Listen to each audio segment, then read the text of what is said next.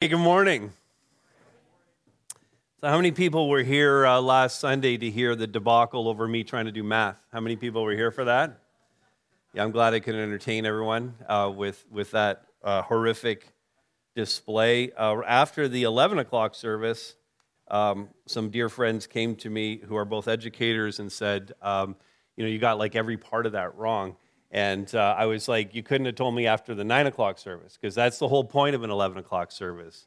You thought it was to have more people here, but it's really just an opportunity for me to correct any errors in the sermon from 9 o'clock. So, anyway, there were all kinds of mathematical errors and calculations and such in that. I'll just say that the point of the illustration was not lost. I was not so far off in my numbers. It was just the precision was not there. And so forgive me for that. I have pledged to either never do mathematics again in the sermons, or this couple of friends of ours have offered to be my mathematical consultants on all future references to formulas and such in the future messages. So thanks for your patience about all of that. No math in this week's message. All right, we're in Revelation 16. You likely know the very common phrase, without further ado. You've heard that before? Without further ado, without any more delay. And that phrase is so perfect as we come to Revelation 16, because I feel like there's been a lot of doing up until now. We've been waiting and pausing, and everything has been building up to this very moment when we get to chapter 16, and God finally releases his angels to pour out his wrath on the earth in the form of these 7 bowl judgments. And those who so vociferously opposed him are now going to face God's unyielding judgment. And the opportunity for repentance, offered repeatedly through those 15 chapters, which really represent the ages of human history, repentance offered over and over again to them, now ends that offer with God saying, this is the loud voice that we'll see in verse 17, the loud voice coming out of the temple from the throne at the pouring out of the 7th bowl. God says, it is done. And God's being emphatic about that. In fact, the choice of the word done here is emphatic. This has happened. It is a completed action. And beyond simply being an action that's completed, it's an action that has implications attached to it. The implication that what has happened is different from the previous state, as one lexicon says. In other words, what was is over, and we're moving on to something entirely new. And that is in essence the very gospel itself. It's the whole reason behind Christ's redemptive mission in the world to save us. It's that what was is no more, and something greater is now ahead of us. And so it is done isn't simply a word about completion. It's a word about completion and something brand new in front of us. And what's important for us now as we look at this is, what are the implications for me and you? What are the implications of it being done? And we'd admit that along the way here, it might seem like the beast is so firmly in control and influencing so many away from Christ. But now in this moment, we see that he is utterly and completely defeated. It is done. And we won't ever have to worry about the beast again. Now, we're going to see a full description of the 7th bowl in chapter 17 and 18. This morning, we're focusing on chapter 16 to see why all of this matters so much to us as believers. Why does this phrase, it is done, and everything that's around it matter so much for us as Christians? We're going to start by reading the text, and so you follow along in your Bible as I read Revelation 16, 21 verses here in front of us this morning. The Apostle John writes, "Then I heard a loud voice from the temple telling the 7 angels, 'Go and pour out on the earth the 7 bowls of the wrath of God.' So the first angel went and poured out his bowl on the earth, and harmful and painful sores came upon the people who bore the mark of the beast and worshipped its image. The second angel poured out his bowl into the sea, and it became like the blood of a corpse, and every living thing died that was in the sea. The third angel poured out his bowl into the rivers and the springs of water, and they became blood. And I heard the angel in charge of the waters say, "Just are you, O Holy One, who is and who was, for you brought these judgments. For they have shed the blood of saints and prophets, and you have given them blood to drink. It is what they deserve." And I heard the altar saying, "Yes, Lord God the Almighty, true and just are your judgments."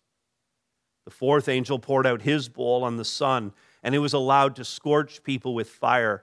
They were scorched by the fierce heat, and they cursed the name of God who had power over these plagues. They did not repent and give him glory. The fifth angel poured out his bowl on the throne of the beast and on its kingdoms, and its kingdoms was plunged into darkness. People gnawed their tongues in anguish and cursed the God of heaven for their pain and sores. They did not repent of their deeds. The sixth angel poured out his bowl on the great river Euphrates, and its water was dried up to prepare the way for the kings from the east. And I saw coming out of the mouth of the dragon and out of the mouth of the beast and out of the mouth of the false prophet 3 unclean spirits like frogs. For they are demonic spirits, performing signs, who go abroad to the kings of the whole world to assemble them for battle on the great day of God the Almighty. Behold, I am coming like a thief. Blessed is the one who stays awake, keeping his garments on, that he may not go about naked and be exposed. And they assembled them at the place that in Hebrew is called Armageddon. The seventh angel poured out his bowl into the air, and a loud voice came out of the temple from the throne saying, "It is done." And there were flashes of lightning, rumblings, peals of thunder, and a great earthquake, such as there had never been since man was on the earth. So great was that earthquake. The great city was split into 3 parts, and the cities of the nations fell. And God remembered Babylon the Great to make her drain the cup of the wine of the fury of his wrath. And every island fled away, and no mountains were to be found. And great hailstones, about 100 pounds each, fell from heaven on people, and they cursed God for the plague of the hail, because the plague was so severe. Well, we can see in that chapter, as heavy as that is, we can see the very sovereignty of God, that God is firmly in control of all of this. And what we want to see in this message is this, in your notes and on the screen, when God in his sovereignty says, "It is done," what will my response be? First of all, this: I will see his terrible wrath poured out on the earth. This is what I'm going to see. Now, as I read through the chapter, you may have noticed some things. If you're a student of the Bible, you're going to notice that there are parallels to what we saw in Revelation chapter 8 and the plagues, the trumpets that were sounded in Revelation 8. Some close similarities. In fact, if you're a student of the Old Testament, you'll see in some of these bowl judgment, you'll see the very same thing that happened to the Egyptians when Pharaoh refused to release the Hebrews and allow them to go to the promised land. And there are some parallels here between these plagues. But the bowls, of course, here are of far greater intensity, far greater severity than the previous judgments. And in fact, these other judgments all point forward to this one culminating judgment at the end of the age, the final and complete pouring out of God's wrath. Now, a couple of notes as we begin to get into this that are going to help us frame up everything that we're seeing. First of all, this, if you're taking notes, be sure to just note that there's more judgment to come. That even though we see this as the culminating judgment, there's more to come. And it's helpful to remember that what we're seeing here in chapter 16, is a specific judgment on the beast and all those who followed him. There's a specific judgment on him. It's all those who rejected the Lamb of God and his offer for them to repent and find salvation in him at the end of the age. And so this is still in many respects, though it's a culminating judgment, it's still in many respects just a precursor to the end of the end. And then secondly, while we believe that there will be a literal physical judgment rendered on the earth and the people, we want to stop short of saying John is describing something here that we can fully understand. So yes, there are very specific judgments that we're going to see, but how and when and where these play out is still something of a great mystery to us. And we want to be careful, because I know some preachers will do this, but we want to be careful here about over-interpreting the text. Okay, can I get at least one person to say amen to that? We want to be careful about over-interpreting what we're seeing here, and we'll say more about that in just a few moments. But this much is clear from what we see. John in verse 1 says that he heard a loud voice in the temple telling the 7 angels to go and pour out on the earth the 7 bowls of the wrath of God. We defined the wrath of God previously, so we know what that is and what God is doing here. And in the first 3 angels doing that, the first 3 bowl judgments, we see how terrible, how all-encompassing, how devastating God's wrath, God's judgment is actually going to be. Verse 2, notice, it starts with these harmful and painful sores on all of those who took the mark of the beast, all those who worshiped the image that the beast had set up. Now, here's the thing about these end days, the last days of human history. One commentator said this: in the end time, religion will no longer be a nominal thing. Everyone will have to declare their loyalty to Christ or to the Antichrist.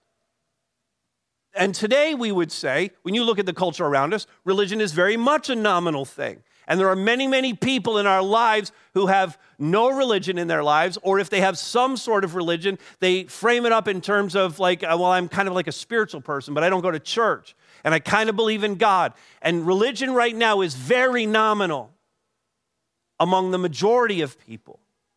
But at the end, this ambivalence toward religion will not be possible. You will have to choose Christ or Antichrist. But if you choose Antichrist, if you reject the kind offer of salvation from God, if you choose Babylon, the world system, if you choose that, then the consequence at the end of the age will be these painful sores manifesting all over your body. No relief coming for that. Verse 3, the second angel poured out his bowl into the sea, and it became like the blood of a corpse. Every living thing died that was in the sea. Devastating consequences. You could talk about the consequences to the environment. You could talk about the consequences to the global economy, which commentators agree here. That's what's being talked about. If you take away the sea, you take away the possibility that human beings can live healthy and have any kind of well-being. The same happens in verse 4 with the third angel, and the rivers and the springs, they turn to blood. And listen, there's only one point that we need to see here in these first few verses.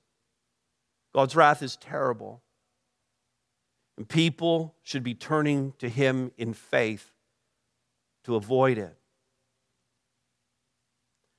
But notice also when God says it is done, you and I will hear, see this next, will hear the angels proclaim his perfect justice. Now, back in chapter 6, we had this scene with these martyrs, these folks in the last day who are standing for Jesus. They're not denying the fact that they love the Lord Jesus Christ, and the persecution comes down on the head to the extent that many of them are martyred. And they cry out. Their prayers reach the throne room of heaven. You'll remember this in chapter 6, verse 10. The martyrs cried out with a loud voice, "O sovereign Lord, holy and true, how long? How long before you will judge and avenge our blood on those who dwell on the earth?" How long? That's the question that every persecuted Christian, that's the question that every martyr for Christ asks. How long? How long will it be before you declare to those who have martyred me, to those who have persecuted me, how long, God, before you vindicate the fact that I was right to stand for you? It's a plaintive cry from the heart, but the answer comes. The answer is now. How long? Right now. The prayer is being answered here in chapter 16. God is vindicating the martyrs and all who have been oppressed for their faith. And the angels, in fact, as they see this all play out, the angels who are the servants of God and ministering angels to humanity have stood in between God and humanity, watching all of human history. And in the moment where they realize that the prayer, how long, is now being answered by God, well, they get pretty stoked about it. And on behalf of the humans who stand to benefit, they begin to worship God. And John hears it. And he writes for us in verse 5, I heard the angel in charge of the waters say, just are you, O Holy One, who is and who was, for you brought about these judgments. Verse 6, for they have shed the blood of saints and prophets, and you have given them blood to drink. It is what they deserve, the angel says. And then this echo comes back from the altar itself, verse 7. Yes, Lord God the Almighty, true and just are your judgments. And that's a sticking point in our society today. It's a sticking point for many who don't know Christ, that God would judge in this way, or that God's judgments, in fact, would be considered just and true.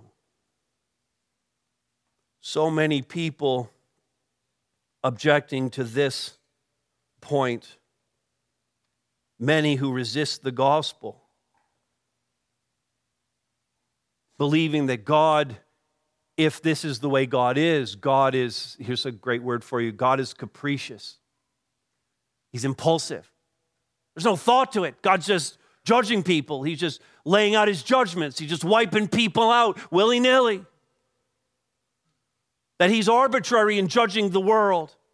And people, maybe people you've talked to, have said things like, I can't worship a God who judges people in this way.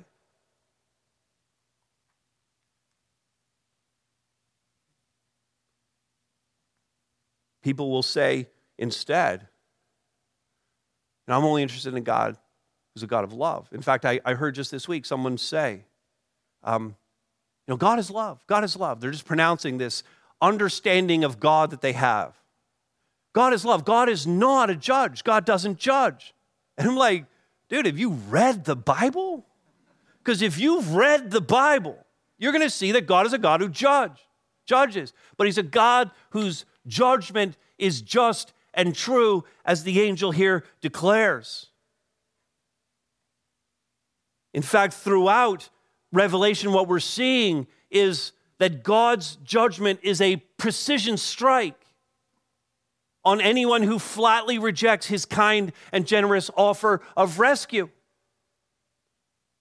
It's a precision strike on all those who intentionally seek to draw people away from God. It's a precision strike on any who directly oppress those who love God. And that's what we're seeing in Revelation. It's not random. It's not impulsive at all. In fact, his justice and his judgment are rooted in his own very character, in his own holiness. It's all quite intentional and targeted. In fact, to this point, many commentators note that God turning back in the previous point in verses 3 and 4, God turning the water to blood is his just punishment for their deeds, since they shed the blood of the martyrs. You like blood so much? You have a bloodlust for Christians? Well, I'm going to turn all your water into blood. The punishment, in other words, fits the crime. Or as the angel said, it is what they deserve. It is God saying to them, you wanted to shed blood? Well, here you go. You can drink it.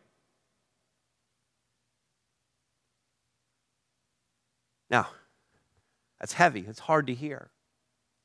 But the most important thing for us is that we find application in what we're reading here. As we consider how we take this and make this work in our own lives, how does this apply to those of us that are believers? Two things come to mind. Again, if you're taking notes, just write these down. The first is this. We have it easy, don't we? We have it easy. You think about these martyrs. You think of people who are genuinely oppressed for their faith. And you think about how we live our Christian lives, and we have it easy. We have it too easy, in fact. Cheryl and I are just getting to know a new couple to our church. We were with them a week or so ago, getting to know them. And this couple fled their country with their family due to persecution. I'm talking real persecution. They spent 10 years in another country, part of that time in detention for being in that country illegally. It was the only place they could go, while they awaited asylum in a third country before getting residency here in our country. I said to them at lunch that perhaps the hardest adjustment they will have to make in coming to Canada is not our winters. It's always the thing we talk about. But the hardest adjustment that they will have to make is coping with the sense of entitlement that we as Canadian Christians have. We are so very entitled. We think that we deserve all that we have. We think that somehow we're favored by God in such a way that we deserve the peace and the prosperity, the freedom that we enjoy. And the reality is that someone who's had to escape their own country simply because they have faith in Jesus Christ, live 10 years waiting to get into a country where they can kind of get going on their life again. That person understands what's going on here in Revelation 16. They have a very different sense of reading this chapter. Because it's so hard for us to understand the need to be vindicated by God. We kind of go, yeah, God's going to vindicate us. God's going to vindicate us from what? There's nothing for us to be vindicated from. We don't understand this. So then we can be a little hard on the fact that God's even judging anybody. Oh, God, why do you need to be so hard on them? Because we don't experience this. We don't really need to pray the how long, Lord. We're not we're not sitting on the edge of our seats hoping to be vindicated. It's hard for us to understand the need to be vindicated by God when we're not persecuted for believing in Him. We're so soft. We're so soft as Canadians. I would support any political candidate who would replace the maple leaf on our flag with a snowflake. Because that would be more honest. Our new friends have no trouble understanding why Revelation 16 is here. Second, this. First thing, we have it easy. Second thing, we may not have it easy for long. We may not have it easy for long. All I want to say about this is that you're seeing all these same things that I am. Technology is advancing so rapidly, the world is shrinking. The concerns around globalization and monetary policy are pointing toward the hyper-control of the people by governments. And in such a system, there is no room for allegiance to Jesus Christ. This is the only thing I care about with respect to all those things. There is and there will be no room for allegiance to Jesus Christ. And so we should never think, and this is the error that we're going to make, we should never think that we're going to find any kind of vindication on this side of eternity. It's not coming, Christian. We have to look beyond this age. We'll be sorely disappointed if we think that somehow we're going to be vindicated in this life. This passage reminds us that what the angels are celebrating is a yet future event, something worse still. We may have little tastes of it along the way. but it's something we're still waiting for. Hard times await, and difficult choices will be before us, and so we need to know these things. All right, I feel like that's a whole sermon right there. Do you feel like you got enough today? You feel like you got enough? Do you want to vote on whether I go further? It's okay, we don't vote here. We're going on. See this next. When God says it is done, you and I will witness the folly of those who refuse to repent. I mean, it's just remarkable how stubborn human beings can be. Amen? A better word, in fact, a lot of my sermon time is spent just kind of thinking about best words to use. Stubborn's a good word, but an even better word, a word that's kind of like stubborn on steroids, is the word intransigent. Human beings are so very intransigent. We can't be changed. Our minds cannot be changed. With respect to surviving, sometimes this can play in our favor. With respect to surviving difficult circumstances, it's good to have a little stubbornness or tenacity in us so that we can survive these things. But when it comes to bending the knee to God, our stubbornness, our intransigence betrays us. Now look at this, verse 8, because this is what you're going to see throughout the next section. The fourth angel poured out his bowl on the sun, and it was allowed to scorch people with fire. Now, I thought about talking about what might have happened here from a physics standpoint, but with the math debacle last week, I thought maybe I shouldn't go into physics. But obviously something happens here to allow the sun's rays to allow that to come down and to scorch people. Somehow the ozone layer is gone, and no matter how big the number is on SPF, it's not helping. Verse 9, it's scorched. They were scorched by the fierce heat. Now this is the fourth bowl. They've got sores all over their bodies. All the water on the planet is blood. All the animals in the sea are dead. Now the sun is just burning them to a crisp. At this point, you kind of think maybe they're going to get it. God, we get it. We're so sorry. We repent. We want to turn to you. Thank you so much for being so patient and waiting so long for us to come to you. Yeah, no. None of that. Verse 9 continues. Look at the latter part of the verse. They cursed the name of God. Not only do they deny him, but now they're cursing him out.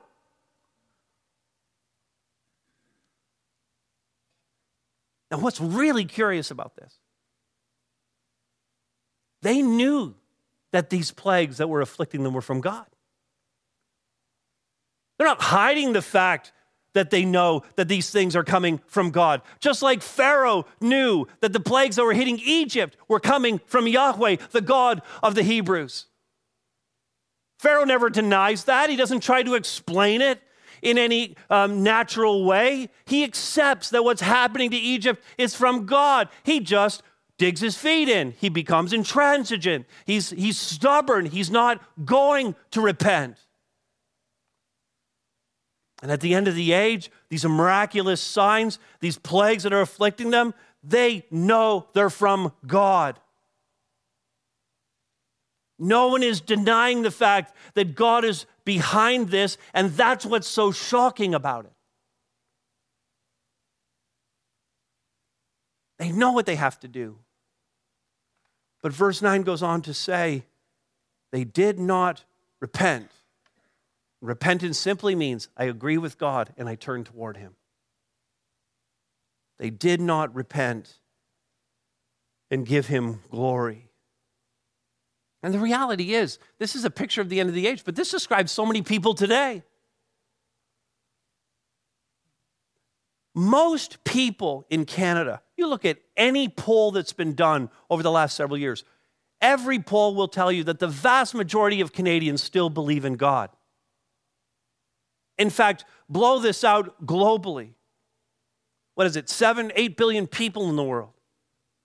Pew Research tells us that the vast majority of people in the world, the vast majority of the 7 or 8 billion people in the world are theists. They believe in God, not necessarily our God, but they believe in a God. They believe in the divine. They could believe in multiple gods, but they're theists. They believe there's a God. And in fact, it's less than 1 billion, according to Pew Research, less than 1 billion people out of the 7 or 8 billion. Less than 1 billion would be true, dyed-in-the-wool atheists. Most people believe in God. So unsurprisingly, when we come to Revelation 16, these people that are rejecting God, who are seeing these signs, these aren't atheists. These are theists. They believe there's a God. They just refuse to acknowledge him, even while experiencing and acknowledging his wrath, even while suffering under his wrath. And again, it's so shocking. Now, we can't change what's going on here. We can't change the fact that people who are confronted by the evident power of God refuse to repent and give him glory. We can't change that. As we see in verse 9, the stubbornness of these last days people is actually the stuff of legends when you see it, when they're experiencing so much, so devastating, and they refuse to repent. It's legendary. Because not even God, no one, not even God can change their minds about any of this.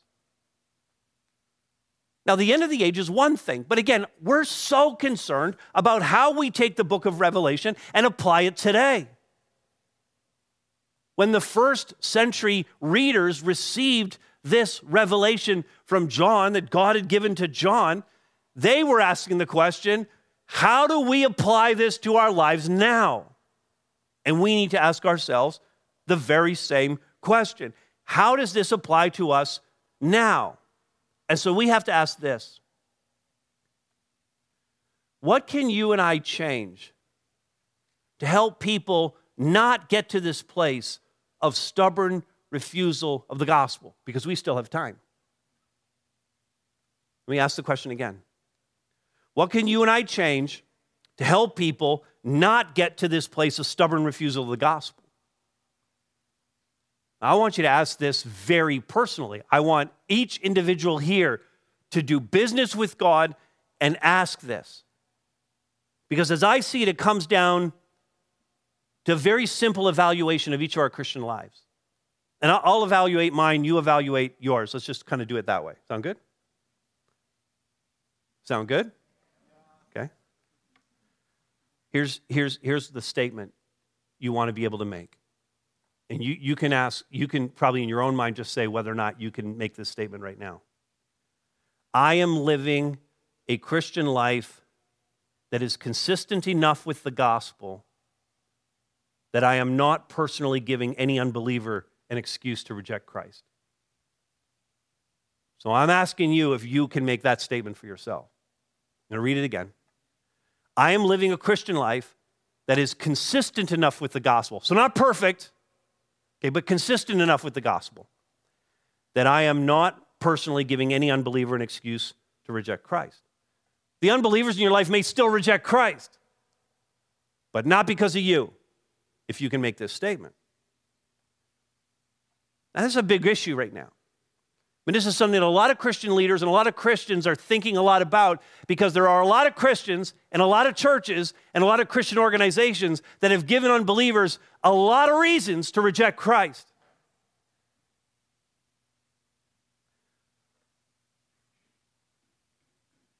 It goes as deeply as leaders in the church, broadly, who have spiritually and sexually abused members or known about these things and not done anything about it. Leaders in the church who have used, or organizations who have used their authority or position to groom and take advantage of those who trusted them to provide care. It's not random, and it's not just one. Multiple organizations, a large church that many of us know about an hour and a half away from here in the GTA, multiple staff members, a system that allowed this to happen in their midst. dozens and dozens of victims. Given what I've been reading about this, and I've been reading a lot about it, books and articles and talking to a lot of other Christian leaders about these things, and given what I read about it, what I know about it, if I were not a believer right now, I'd think twice about stepping into a church. I'd think twice, 3 times about stepping into that church in the GTA or any church that seems to be like it. I would think twice about believing the gospel that they taught. I take no pleasure in ripping on a church. I take no pleasure in ripping or exposing pastors who I at one time would have called colleagues. But we have to take stock when this kind of thing happens. In light of what we read in Revelation 16, we as Christians have to step back and say, what are we doing to hinder the gospel? Just as we as a church did several years ago when our former fellowship fell apart under a leadership crisis. We stepped back, we did an evaluation, we asked hard questions, we made the changes that needed to be made. Because we don't want anything to get between our unsaved friends and loved ones, between this community that does not know Christ and the gospel that can give them life.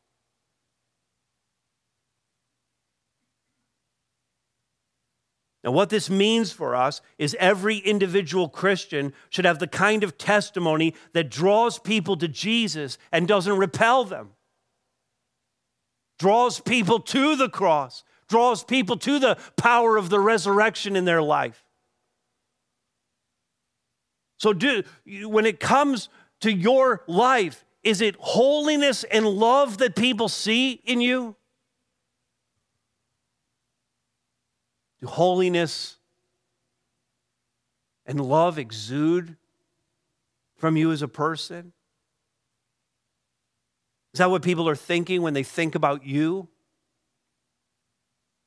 Are they drawn to the gospel? And again, we're not talking about perfection in holiness. We're not talking about perfection in your ability to love God and love people. But we are talking about the relentless pursuit of these things. But even then, even if we get this right, Revelation 16 is still sitting there.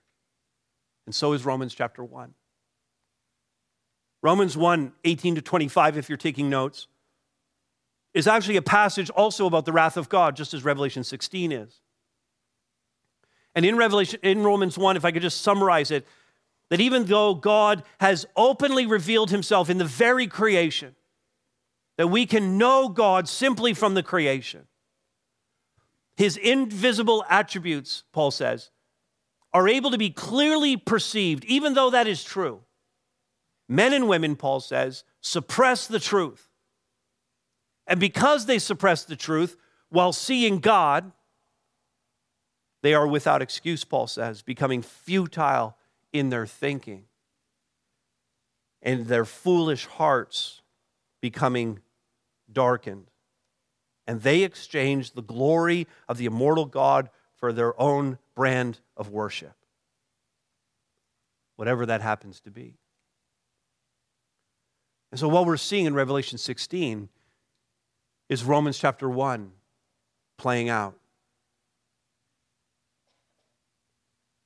Verse 10, the fifth angel pours out this bowl, darkness. People gnawed their tongues in anguish. Darkness just makes everything worse. Isn't that true? Darkness just makes everything worse. Verse 11, they cursed the God of heaven, did not repent of their deeds. We're just seeing this over and over again. Then this, after the seventh bowl, and we'll come back to the sixth bowl in a moment, but after the seventh bowl, notice verse 18, lightning, all these evidences of God's power, lightning, rumblings, peals of thunder, a great earthquake, unlike any other earthquake in earth history, utter destruction, verse 19 says, Babylon the Great, this symbol, whether it's Rome or Babylon or even Jerusalem, corrupt Jerusalem, this symbol of the world system is made to drain the cup of the wine of the fury of his wrath. That's God vindicating. More destruction in verses 20 and 21, and their response to all of this, they curse God. They swear at him. They're futile in their thinking. Their foolish hearts darkened. And as much as we may want to lament the state that they're in, they have been given every opportunity to repent and have refused that. It's sad. Finally, this. See that when God says it is done, it is a call to each of us to prepare. I'm going to prepare myself for Jesus' imminent arrival. Back to the sixth angel, verse 12, poured out his bowl on the great river Euphrates, and its water was dried up to prepare the way for the kings from the east. But this is all preparatory for what is to come. Verses 13 and 14, this describes the activity of this unholy trinity that we've seen before, the dragon, the beast, the false prophet, who are releasing these demonic spirits who are pictured here as frogs, which was an unclean animal. These demonic spirits are going out with a message to the whole earth. They've seen everything that's been poured out. And now there's going to be this grand assembly of everyone that's left. All these armies of the earth are going to come together to do final battle on the great day of God Almighty, which is called, verse 16, Armageddon. This is the only use of the word Armageddon in all of the scriptures, yet though it's the only place, there are other places that speak of a final battle. Much has been made of this. I've had the occasion to visit Israel, to be in what is called the Israelan Valley or the Valley of Jezreel, which is the Megiddo Valley. Mount Carmel stands at the end of it, and so you can be on Mount Carmel and look out over the entire valley. It's a massive plain, not too far from the Mediterranean coast, and it was a location historically of many, many epic battles. Many Bible teachers today want to make that place the actual final battlefield. There's no real need to do so. The reality is that this is the only mention of Armageddon, and the meaning here is less than clear.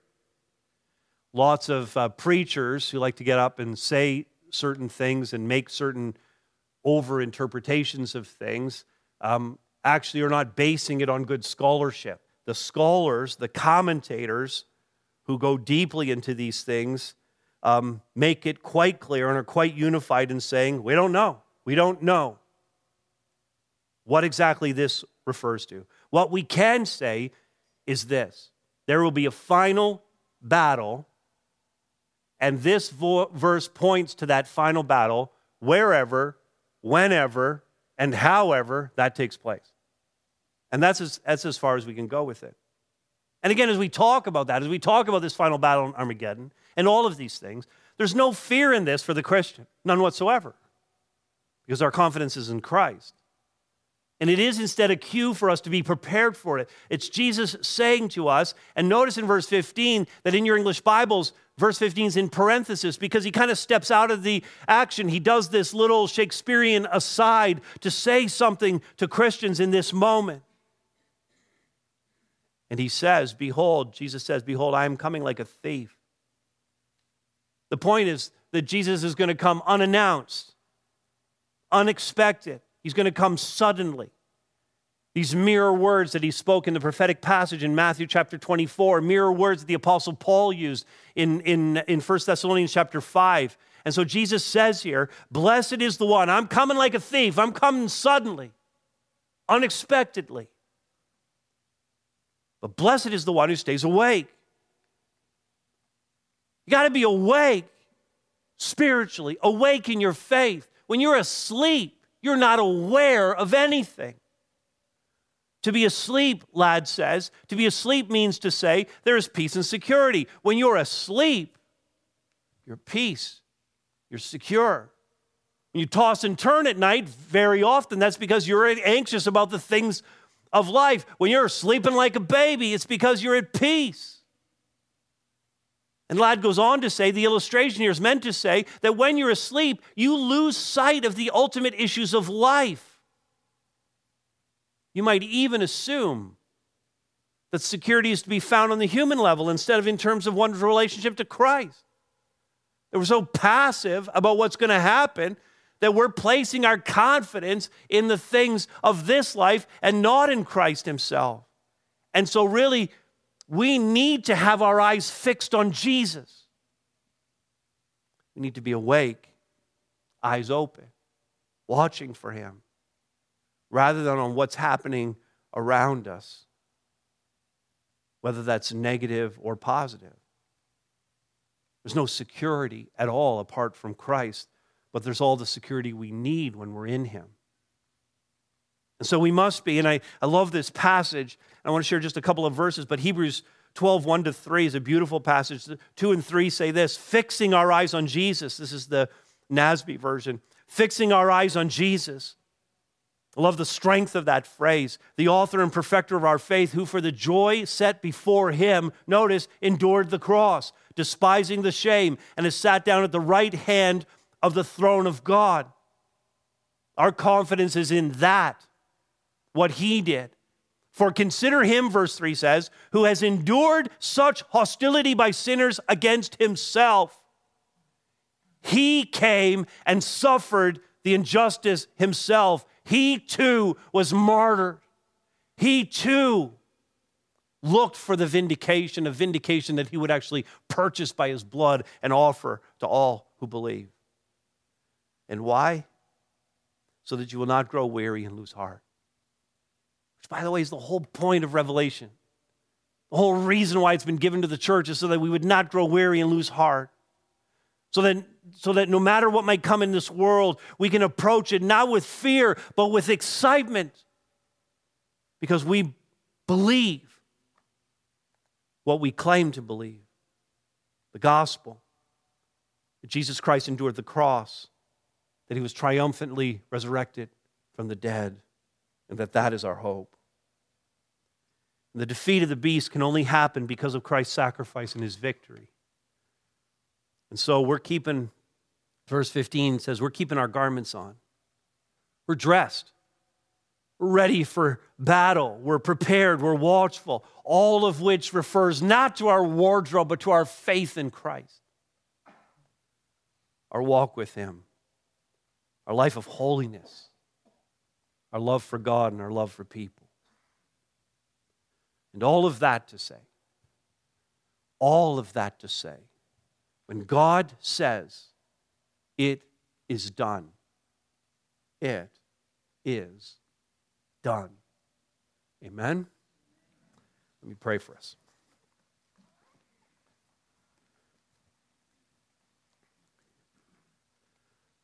Father, we have already talked about the fact that you're so kind and generous toward us in the offer of salvation. And Father, there is a lament deep in our hearts for those who continue to reject you. And Father, we would earnestly pray that you would use us to lead many to Christ. God, could we see dozens, hundreds, thousands come to Christ? Tens of thousands more? Father, often the only thing hindering this is us. Father, help us to do the deep evaluation as your sons and daughters that we need to do today. To determine whether or not we're in the way of anyone else coming to faith in Christ. Help us, Father, to redouble our efforts around holiness and love. To be more like you. Father, that we would see more come to faith in Jesus. Help us to have our confidence in you, Father, in all things. Not to put our confidence in anything that we can see, but to fix our eyes on Jesus Christ. And it's in his name that we pray these things.